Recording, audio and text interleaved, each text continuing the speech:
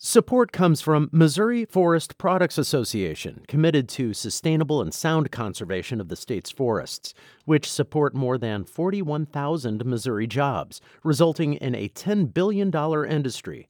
ChooseWood.com. It's Friday, June 3rd. This is The Gateway. I'm Wayne Pratt. 2 St. Louis aldermen and a former board member who recently resigned have pleaded not guilty to accusations of accepting cash, cars, and other items for helping a business owner receive tax breaks and purchase property. Assistant U.S. Attorney Hal Goldsmith says the charges stem from a 2.5-year undercover investigation. It included the cooperation of a number of witnesses, the undercover recordings of literally hundreds of meetings and telephone calls, court-ordered search warrants and phone orders, the review of thousands of text messages and email communications. A grand jury indicted the 3 men last month, but a judge unsealed that document yesterday. The public corruption case is sending shockwaves through St. Louis City Hall. St. Louis Public Radio's Rachel Lippman has more on the indictment against Lewis Reed, Jeffrey Boyd, and John Collins Muhammad. In a 66-page indictment, prosecutors outline a complicated scheme in which a local convenience store owner gave Reed, the board president, and Alderman Boyd and Collins Muhammad cash, cars, and car repair in exchange for their help on development projects. Reed is also accused of helping the owner get his trucking company certified as a minority-owned business, which would make it easier for the owner to get government contracts. Each man faces bribery and racketeering charges. They could face 15 years in prison. Collins Muhammad resigned from the board in late May. In tweets announcing his resignation, he apologized for mistakes he had made. I'm Rachel Lippman, St. Louis Public Radio. The indictment is creating uncertainty over who will lead the Board of Aldermen. St. Louis Public Radio's Jason Rosenbaum reports. Reed says he doesn't plan on resigning from the Board of Aldermen presidency, which holds immense power over budgetary matters and the flow of legislation. Just like I've always have. I've been a good steward for the city, and I plan to continue to be a good steward to the city. If Reed and Boyd both step down, Alderman Joe Vollmer will likely ascend to the Board of Aldermen presidency. Vollmer has chaired major committees on the board. If convicted, Reed would have to leave office. If Reed remains, he'll be up for election again in 2023. I'm Jason Rosenbaum, St. Louis Public Radio. Jason is also reporting that Vollmer is planning to preside over today's Board of Aldermen meeting. In other news, Amazon is being accused of obstructing a federal investigation into that deadly warehouse collapse in Edwardsville. Members of the House Oversight Committee, including Representative Cori Bush, have sent a letter to Amazon's CEO noting that the company, quote, failed to produce requested documents.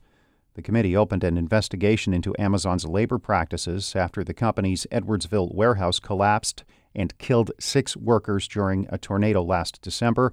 Amazon has until June 8th to respond. Environmental justice organizers in the Metro East are calling on Ameren, Illinois, to offer relief from higher bills to the region's most vulnerable residents. The utility expects a typical customer in the Metro East to pay an extra $52 a month because the cost of generating electricity is much higher. Ameren, Illinois, says it will not profit from the increase because the utility does not generate the energy it supplies. Wivetta Granger directs Community Lifeline in East St. Louis and says the hike will take more spending power away from vulnerable residents. Most low-income families use a large percentage of their income to pay for their utilities. It's rent and utilities. Those are the 2 primary concerns for them. Granger says the challenges compound for people with health conditions like asthma and diabetes who need electricity to run a nebulizer or keep insulin cool. 6 Republican state senators in Missouri are facing primary challenges this summer. The GOP lawmakers who are up against intra-party competition on August 2nd have all been targets of the Conservative Caucus. That's a group of Republican senators who have been critical of Senate leadership. Drew Dampf of the Republican Missouri Senate Campaign Committee says one race worth watching is between incumbent Senator Justin Brown of Rolla and fellow GOP Representative Susie Pollack of Laclede County. Anytime you have a sitting state rep running against an incumbent senator, it's going to be, it's going to be a clash of the titans. And Senator Brown is taking the race really seriously, and I think, we'll probably see a lot of money spent on both sides in that race. Dampf was a guest on Politically Speaking. That episode is posted at stlpr.org.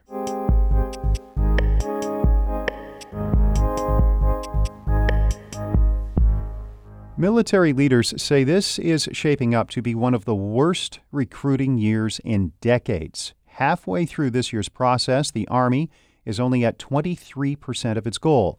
One problem is an over-reliance on recruits from military families. St. Louis Public Radio's Jonathan Ahl reports. Dozens of high school seniors who are planning to go into the military after graduation are in the gym at Waynesville High School in southern Missouri. It's an event put on by nearby Fort Leonard Wood to celebrate the students' decision to serve their country. Lanisha Cox is one of them. She's joining the Army. After COVID, I realized that the military is kind of a safe place to have to go and get college and get still the job that you want and pursue the career that you want, even though COVID was making things a little bit hard for certain people. So that was why I chose to go. Plus family legacy. That family legacy is strong. Her mom, grandfather, stepdad, and uncle all served. So did her grandmother, who encouraged Cox to enlist. She kind of talked to me about I was kind of having no direction, not really knowing where to go, and she kind of set me on the right path to go somewhere. Cox's mom is one of the proud parents here at the celebration. Sergeant Latasha Blunt is 6 months away from retirement from the Army. She says she didn't push her daughter into the military, but she's glad she came to that decision. You know, you get to see different places, you get to meet different people, you get to learn a lot of stuff. So I think every kid should always just take that one step into the military, even if they don't stay. Just try that 4 years, get the college that they're going to give you, and do what you got to do. I mean, after them 4 years, you could do anything. According to the Pew Research Center, 60% of veterans under 40 have an immediate family member who served. Among new recruits, 30% have a parent in the military, and 70% report a family member in the armed forces. That's an especially striking number, considering fewer than 1% of Americans have any military service time. Natalie Grogan researches military and veterans for the Center for New American Security, a Washington, D.C.-based think tank that's largely funded by military contractors. She says the military has to broaden its recruiting efforts. We can't rely on that anymore. Really, the time to have changed this reliance on military children pipeline to the military was several years ago. Not every military child goes on to serve, so that pool gets smaller. It's a vicious cycle, and it's really not sustainable in the future. The Army is looking at ways to get the attention of people who aren't in military families. One of its efforts is to expand the Junior Reserve Officers Training Corps programs in high schools. JROTC participants are twice as likely to enter the military than high school students at large. Major General James Bonner is the commander at Fort Leonard Wood, one of the Army's locations for basic training. He says senior leaders are committed to mentoring young people and encouraging them to consider the military. I joined, and no one in my family had ever served before, but I had mentors out there that I became involved. And so I think that's the beauty of the junior ROTC programs and what we have here in these schools. Some young recruits don't put family history at the top of the list of why they signed up.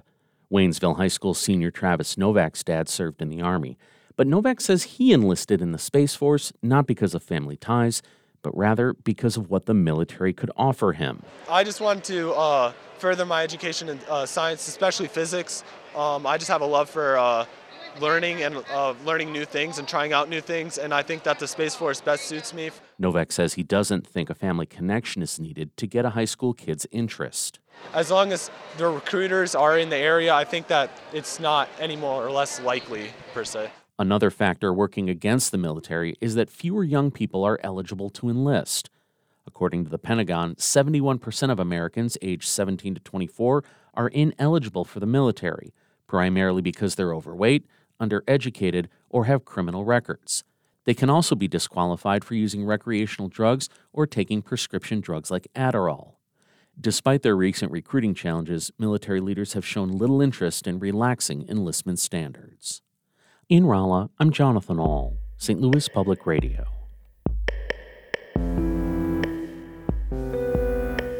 This story was produced by the American Homefront Project, a public media collaboration that reports on American military life and veterans. Funding comes from the Corporation for Public Broadcasting.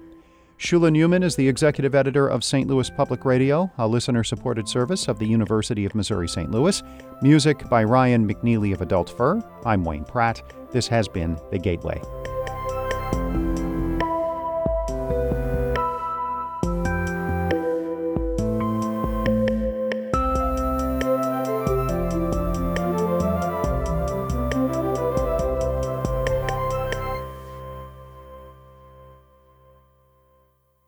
Support comes from Mosby Building Arts, a design-build company committed to remodeling the right way. Visit callmosby.com to get project inspiration for any room of your house.